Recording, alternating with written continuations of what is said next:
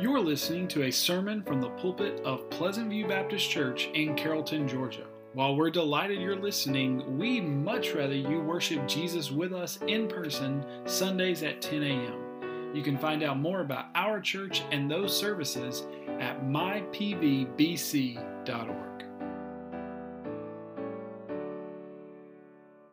As already been said a few times, are coming in today a little wore out. Some of us are coming in on empty. I'll just be honest with you, I think Doug and I said this a couple weeks ago, but overall, since really COVID started, since we've been coming back, y'all have been just coming in just drained. And that's not a Pleasant View thing. My father-in-law was talking about that this week, just how people are just seeing gas when they come in. And so with that in mind, it is such a joy this morning to preach about the Lord's Supper. And I know we don't maybe not always think of it that way, because for many of us, the Lord's Supper is something that we've done over and over.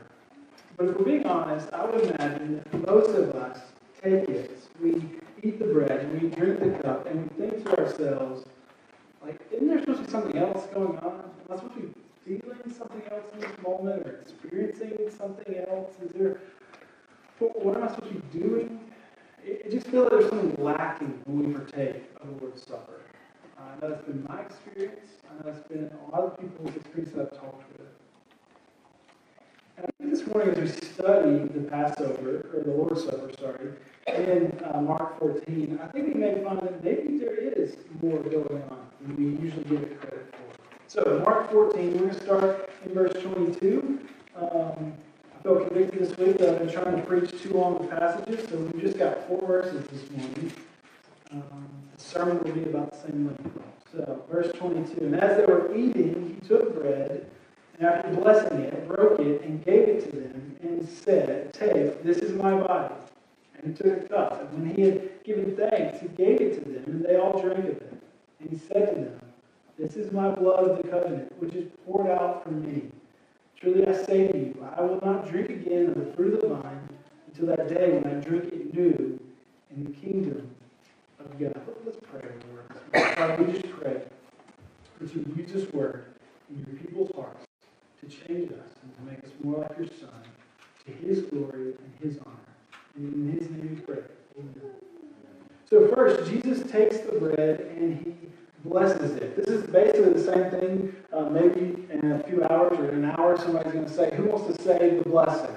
Right? This is exactly what Jesus is doing. He's saying the blessing. It's parallel to verse 23, where over there we read, "And he took a cup, and when he had given thanks." When he had given thanks. Other gospel writers don't even say that he blessed it. They just say that he gave thanks for it. Because what's going on here is that what Jesus is really doing is he's not asking for God to do something supernatural to the bread. He's actually just thanking God for the bread. And in doing so, he's blessing God for it. You know, some of us will say, "Bless this food to the nourishment of our bodies." And I wonder sometimes if when we pray that, we're thinking that God is going to miraculously turn our Doritos, into a salad. And I think we know that's not really going to happen, right? And so it's kind of, well, then what are we blessing here with this food? And the truth is that what God is showing us as an example is to say, God, you are worthy to be praised. You are a good God because you have given us what we need. James 1 tells us that every good gift and every perfect gift is from above, coming down from the Father of lights. And so Jesus begins, the whole Lord's Supper begins by being thankful for what God has given him, for the provision of bread. Jesus talks often in the Scripture, specifically in the Sermon on the Mount, but it's found throughout the Gospel, where Jesus will often talk about how good his Father is. And what hit me this week is that Jesus also lives a life like he actually believes that his Father is a good Father to him. But it's not simply that Jesus provided the bread and the juice for them, that he somehow provided those things. It's rather, I think, getting at a bigger picture, a bigger truth, that Jesus is actually saying that God has provided the whole supper to them. This ordinance has many names, right? We'll call it an ordinance. Other churches might call it a sacrament. Sometimes we'll call it communion. More formal churches might call it the Eucharist. You might have heard that word. Oftentimes we just call it the Lord's Supper. the Lord's Supper. But I've been convicted that I don't think that we often think about why we call it the Lord's Supper. We call it the Lord's Supper because it actually is Jesus' supper. It's his supper. What I mean by that is that he has set the table, he has invited us to the table, and then he serves us at the table. Sometimes you'll hear people talk. I've never heard Doug say about this. I won't step on his toes. Sometimes people talk about worship as if we're going to come together and then we'll invite Jesus to be with us. And the Lord's Supper is the complete opposite of that. Where Jesus comes to the table and he invites us to it. He says, pull you up a chair, right? This table is for you. In this way, the Lord's Supper becomes a fulfillment of the 23rd Psalm. The 23rd Psalm says this, even though I walk through the valley of the shadow of death, I will fear no evil, for you are with me. Your rod and your staff, they comfort me. You prepare a table before me in the presence of my enemies. You prepare a table before me in the presence of my enemies. The truth is that the reality right now, in this moment, is that our enemy, Satan, is roaming around this earth, seeking whom he can devour. That his minions are all around us, all around this building, all around your homes, all around our community, trying to destroy all of those things. And in response to that, one of the main responses to that is that Jesus says, I'm going to set you a table. I'm going to pour you some juice. I'm going to bake some bread, and I'm going to pull you up a chair to the gospel banquet. It is boldness. It is calmness. It is, in fact, an act of defiance and rebellion against the rulers of this world. An act of service to the rightful sovereign king. I've been gripped by this week. What a statement it is that with everything else is going on, that with everything else is working outside of these walls, that Jesus is not in here. He doesn't set up an ordinance of let's build some swords or let's bless some guns. He says, no, let's just sit down and eat. Let's just have a meal together. And so the table provides us with an opportunity for us to practice, to put into motion some things. That we don't have to come together and devise all these strategies and plans. We just have to come and eat. It's an act of boldness if we're willing to have the faith to do it. But there's more, right? Jesus doesn't just bless the bread, he breaks it. Meaning that Jesus took one loaf of bread and broke it into 12 pieces. Now, that's what the church did early on. When the church started celebrating the Lord's Supper, they would still take the one loaf and they would break it into the pieces for the people. Even before COVID, the churches had realized that's kind of disgusting, right? And so they went away from this. They went to individual, little wafers. Now, even for pandemic's sake, we've gone to this individual packet, little deal. If you didn't get one, by the way, we'll still pass one out at the end. You can get one, so don't worry. But even though we we don't use the logistics, the individual parts of breaking from this one loaf of bread, we cannot lose the symbolism. Because what Jesus is doing here is very important. I don't think it's nitpicky to say that we can't lose the imagery, we can't lose it in our mind's eye of the way it's really supposed to be, in a way, if I can say it that way. One of the most important explanations of the Lord's Supper is found in Paul's letter to the Corinthian church, in 1 Corinthians 10. He's talking about pagan worship and can you eat meat that's been offered to idols, and he's trying to explain why, in a way you can and in a way you probably shouldn't, or in a way you shouldn't. And in chapter 10 he writes this, because there is one bread, we who are many are one body, for we all partake of the one bread. What is Paul saying?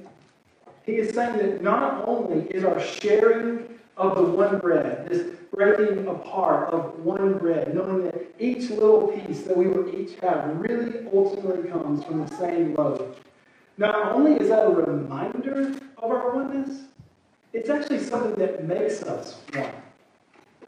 It's why the Reformers, that is Luther and Calvin, those kind of guys, who were kind of pulling us away from the teaching of the Catholic Church, they would say that wherever the gospel is preached, wherever people are baptized, and the Lord's Supper is celebrated, there you have a church. The Lord's Supper this morning is one of the things that distinguishes us as a church from just a group of people in a building, or even a group of Christians in a building. But the breaking of bread is also a picture, a visible sermon that we get to watch, if you will, of what Jesus was about to do. His bones, in fact, will not actually be broken. Scripture is clear about that. But his body will be beaten. His side will be crushed. His soul will be destroyed. Because of our sin, the Father will forsake him. And the penalty of our sin, the penalty that you and I deserve to have put on us, will be the very thing that drains him of his blood. It is a gruesome picture. And I'm not just doing that to say that, because it is the exact picture that Jesus records when he says, "This is the blood of my covenant. This is my blood, which is poured out for many." Isaiah talks like this when he says, "All we like sheep have gone astray. We have turned every one to his own way, and the Lord has laid on him the iniquity of us all." Don't forget, the Last Supper, the Lord's Supper, is a Passover meal. And in a Passover meal, there's something that's going on. They're looking back, the Jews were looking back to this time of Passover. That is the last plague that happened in Egypt. That last plague was this plague where God said, "Listen, I'm going to come at night, I'm going to go to every house, and I'm going to kill the oldest son. Every single one. The angel of death will destroy. But there will be one exception. Any family who takes a lamb and then slaughters that lamb, and then uses that blood to paint their door frame, that family I will pass over." And so we, like that son, think back to the cross. I'm the youngest in my family, but I'm actually the oldest son. And so that passage always hits me a little differently, I imagine, than if I weren't. I think back. I think of what it must have felt like to be the son in that family that watches that lamb be slaughtered. I think about the feelings that would rise up within me as the blood is drained from that lamb, as that lamb is bleeding out in obvious pain as it takes its final breath. That is the feeling we should get when we think back to the cross. Because in that moment, what we say as we look to the cross, and what that son said when we look to that lamb is, "This is terrible, but it's being done to save me." Which brings us to the third thing that Jesus is doing at the table, still in verse 22. He gave it to them. Jesus gave the bread to them. I imagine that they have come to the end of this ceremony. They have seen the countenance of Jesus over the last few days has changed dramatically. They know something is up. They know something is brewing. You can kind of feel the tension between Jesus and Judas mounting. They get to the end of the supper, and Jesus seems to change a bit. He would have to change a little bit in the way that he was talking, to talk like this. And then they just waited on what will Jesus do. Mark says, very simply, as Mark is good at doing, he gave it to them. That is, he gave the bread to them. It's important that we understand this morning. That Jesus gives us the bread. And because of that, it's not something that we do. Let me put it a different way. God gives us the meal. We don't give it to God. I've often, as I said before, I've often sat there at Lord's Supper, drank of the cup, ate of the bread, and thought, what am I supposed to be doing? Right? Do I ever thought that? Did you? Am I supposed to be thinking something? Am I supposed to be feeling something? Or praying something? Or confessing something? What am I supposed to be doing? Tim Chester answered that question for me in a book called Truth We Can Touch about baptism and the Lord's Supper. If you're interested in this, it's a great book. I got it if you borrow it. He says this: communion is not something we do for God. It is something He does for us. So in a few moments, if you're sitting there asking, what am I supposed to be doing? You're actually asking the wrong question. Because the question is, what is God doing? Now listen, here's how that changes things. Because if we come to the Lord's Supper, and the question is, what am I supposed to be doing? It becomes about me and my heart and my abilities. And the question is, am I doing the right things? Am I performing in the right way? But if the Lord's Supper is a gift, if the whole table itself is a gift that God has given to us, then this morning you can come hobbling in. Whether physically, I was kind of hoping Miss Jackie would be here to do it, so we actually have someone hobbling in physically. But whether you're coming in physically hobbling, emotionally, or just spiritually, you can come to the table, and it's not about you. Another writer, Chris Bruno, writes this: the effectiveness, how much the supper does what it's supposed to do, is not dependent on us, how much faith we have, or how holy we feel in that moment. It all depends, just as the rest of our lives do, on our union with Christ Himself. You know, sometimes when I'm walking with my 2-year-old daughter, sometimes Tilly likes to come to the church when I've got to print something off or something. And we'll walk across and walk back. And for the most part, Ogden Road is a pretty safe road to walk across, but she's 2, and I like to hold her hand, right, as we're crossing. And in that moment, sometimes she holds on to my hand really well, really tightly, and sometimes she doesn't. Sometimes she just basically holds it up. And sometimes she even fights me a little bit. You know what, though? Tilly is safe not because she's holding my hand. She's safe because I'm holding her hand.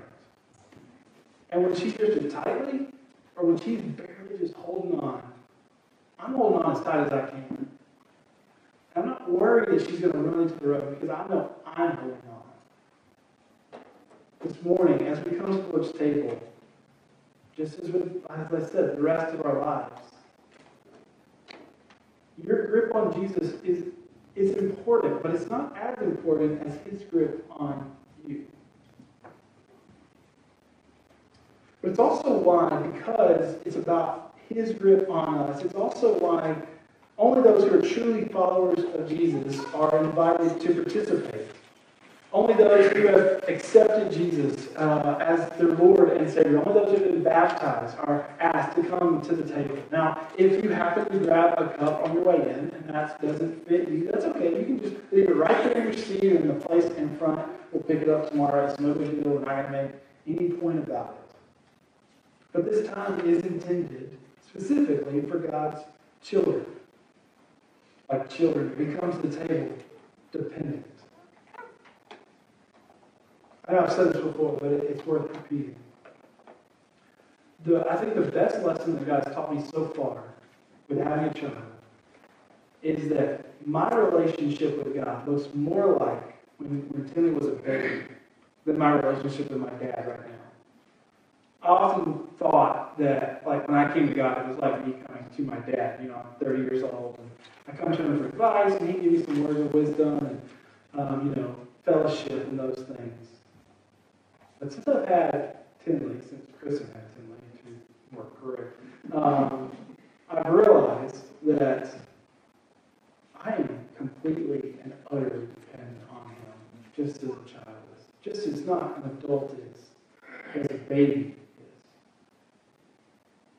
Maybe this morning we're tempted to think that we don't really need anything that the Lord's Supper can provide. It's easy to think that the only thing that's going on in this moment is what I can feel, what I can see. And when we do that, we're falling prey to the lie of our age that there is no spiritual realm, that only what is material is real. But that's a lie, friends. We know that there are spiritual forces going on. When Jesus gives the disciples the bread, He says, "Take, this is my body." The other gospel writers, Mark doesn't say this, but the other gospel writers tell us that Jesus told His disciples to take this supper in remembrance of Him. And if I had to guess, most of us would say that that's all that the Lord's Supper is. It's a time for us to mentally think about what Jesus has done. To borrow again from Chris Bruno, if communion is nothing but a God-given time to remember the death of Christ, then it is important, but it is not essential. If our only goal is to better remember the death of Christ, to produce a certain feeling, we've got many options that weren't available to the earliest Christians. He lists different movies about the life of Jesus. We could go to Israel. We could see depictions of it in real life. But what if something unique is actually happening when we come to the table? Let me ask it this way. What if Jesus actually ordained the table, gave us the table, because he wanted to use it in a special way to give good gifts to his church? And the only way I can answer that question is by asking, what does Scripture say? Paul, again, in 1 Corinthians 10, says this. We didn't read all of what Paul says about the Lord's Supper. He also says this: the cup of blessing that we bless, is it not a participation in the blood of Christ? The bread that we break, is it not a participation in the body of Christ? Because there is one bread. We who are many are one body, for we all partake of the one bread. That word participation that's used there by the ESV, in other passages, the ESV will translate it fellowship. And so if we put the word fellowship in there, he's saying when we break the bread, is it not fellowship with the body of Christ? He's drawing this connection that when we, as the body of Christ, the church, come to the table, in some way we get to have fellowship with the body of Christ that is the actual body, the body and blood of Jesus. This fellowship is spiritual, right? It is spiritual. It's not literal. It's not physical. The bread is not actually literally the physical body of Jesus. The juice is not literally the physical blood of Jesus. But that doesn't mean it's not real fellowship. And of all times for us to understand the importance of fellowship is now, right? I mean, of all times where we get like, man, I need to see him face to face. I need to be in his presence physically, not just over the phone, not just on a television screen or on, a Zoom call. I need to just be with them. It's now, right? I mean, of all times that God's given me this church to really appreciate fellowship, face-to-face fellowship, it's now. Just to hit that point home, in June, the CDC released a survey. This was back in June, so the pandemic had only been going on for 3 months. It found that almost a third of people were experiencing anxiety or depression because of isolation. 13% had started or increased substance use. 1 in 4, 25%, had trauma-related symptoms. And 11% had seriously considered suicide. I'm not an epidemiologist, I'm not a bureaucrat, so I'm not here to give you my opinions about lockdowns. It's not my job. But I am a shepherd of God's people, and I know that we were not made to live isolated lives. We were made to have fellowship with one another. But Genesis 1-3 also makes it clear that we were made to have fellowship with God face to face. If we remember there, after the fall, Adam and Eve had eaten of the fruit. They go and hide because they heard God coming to them in the cool of the day. It seemed like this was a very normal thing for Adam and Eve to experience, for God to come to them, to go on a walk with them. It seems like in some wild way that it's really hard for us to even imagine that there were times where Adam and Eve would have God visit them in person, face to face. And they would just get to spend time with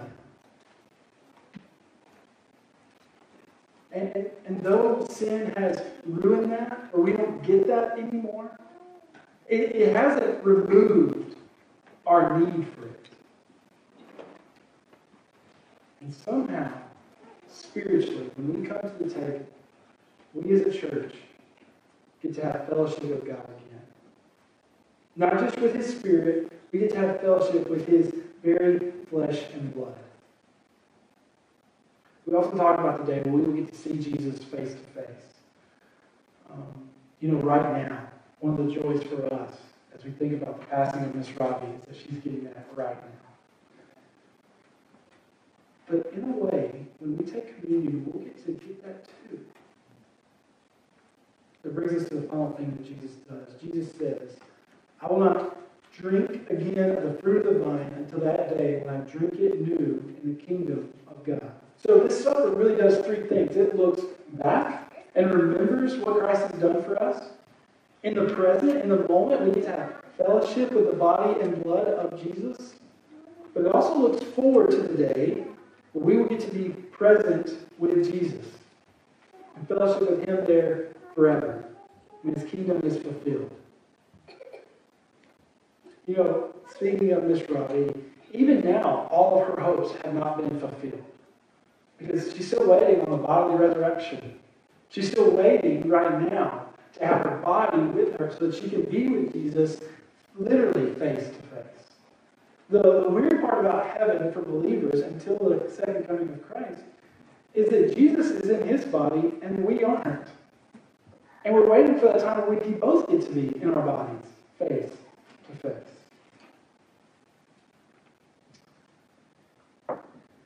And so one day, as Isaiah 9 says, we read this a lot at Christmas, but I hope that every time you read this passage, and maybe you've never thought about it this way, but maybe this Christmas you will, you realize they're actually waiting on the fulfillment of this. When Isaiah writes of Jesus, His name shall be called Wonderful Counselor, Mighty God, Everlasting Father, Prince of Peace. Of the increase of His government and of peace, there will be no end. On the throne of David and over His kingdom, to establish it and uphold it with justice and with righteousness from this time forth and forevermore. Jesus inaugurated that when He came, but He hasn't fulfilled that. Right? We are living in a country and in a world where Jesus is not ruling in righteousness and peace with justice forever and ever. We're waiting on that day, but one day it will come. When we take this supper, we remind ourselves, don't forget, the day is coming when we will get to eat this with Jesus, and He will be king over all. This is a reminder for us to look forward. So how do we get there? Maybe you're here today, and you've never come to Christ. You've never experienced that. You've not accepted Him. You've not repented of your sins. But also maybe you're here today and you just need to come back to Jesus. Listen, I love, there's a hymn from the 1700s. It's kind of difficult to sing, but two of the stanzas go like this. Come, weary, heavy laden, bruised and broken by the fall. If you tarry to your bed, you will never come along. Not the righteous, sinners, Jesus came to call. So let not conscience make you linger, nor fitness fondly dream. All the fitness He requires is to feel your need of Him. This He gives you. This He gives you. So to a room full of people who are weary, bruised, and broken by our sin and our sinful world, Jesus offers you to come to Him. To those who have already come to Him, He stretches out His tablecloth, or table runner in this case. He pulls you up a seat, and He offers you His very body and blood. And if you will receive it in faith, He has promised to spiritually fellowship with us, as if He were physically here. I can't explain that any more than that, because that's all Scripture is willing to give us. I don't understand it. And I don't really know one of God that I can fully understand how He does everything. It is a gift from Him to you this morning, and whether you feel it or not, whether your faith this morning is so large and you are coming in completely dependent on Him, or whether you're just barely making it in and you're just struggling to believe. Believe the word of Jesus that He feeds you this morning. He gives you Himself this morning. So as we prepare to take the cup, I know some of you may have come in through a different door and missed the cup and the juice. If so, just raise your hand. We've got some guys that will bring you one. If you still need it, we've got one over here. Got a couple. I will just give you a warning that these tabs are a little hard to pull. There's two tabs. There's a little transparent one, and that'll open up to the bread.